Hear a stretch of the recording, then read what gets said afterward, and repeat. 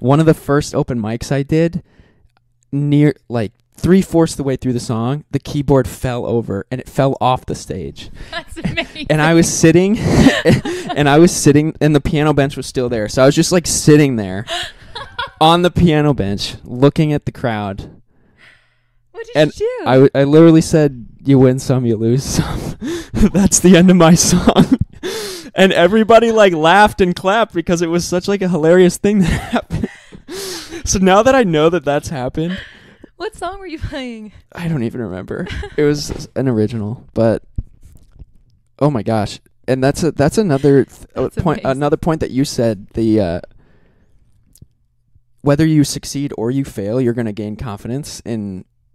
Like, I've had a lot of experiences like that. My first few open mics were awful. Like when I went to, and I was only playing covers. First open mic I ever did, and we should move this towards music as well, because I'd love to hear this from your end. First open mic I ever did.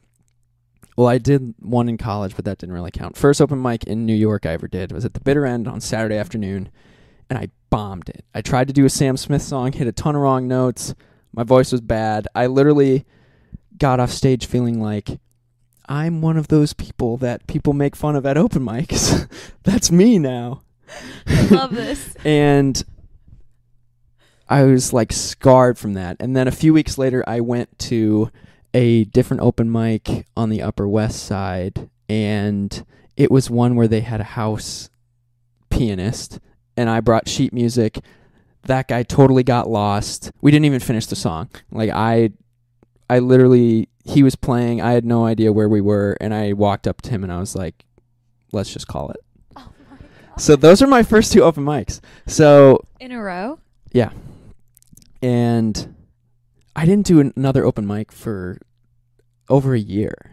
Oh my God. I was like, because I had that thought in my mind, like, okay, maybe this just isn't for me. Like maybe and then I started focusing on, recording stuff, making covers, and like, doing stuff at home. And eventually I realized, okay, if I want to be a performer, I have to figure out how to do these kind of things.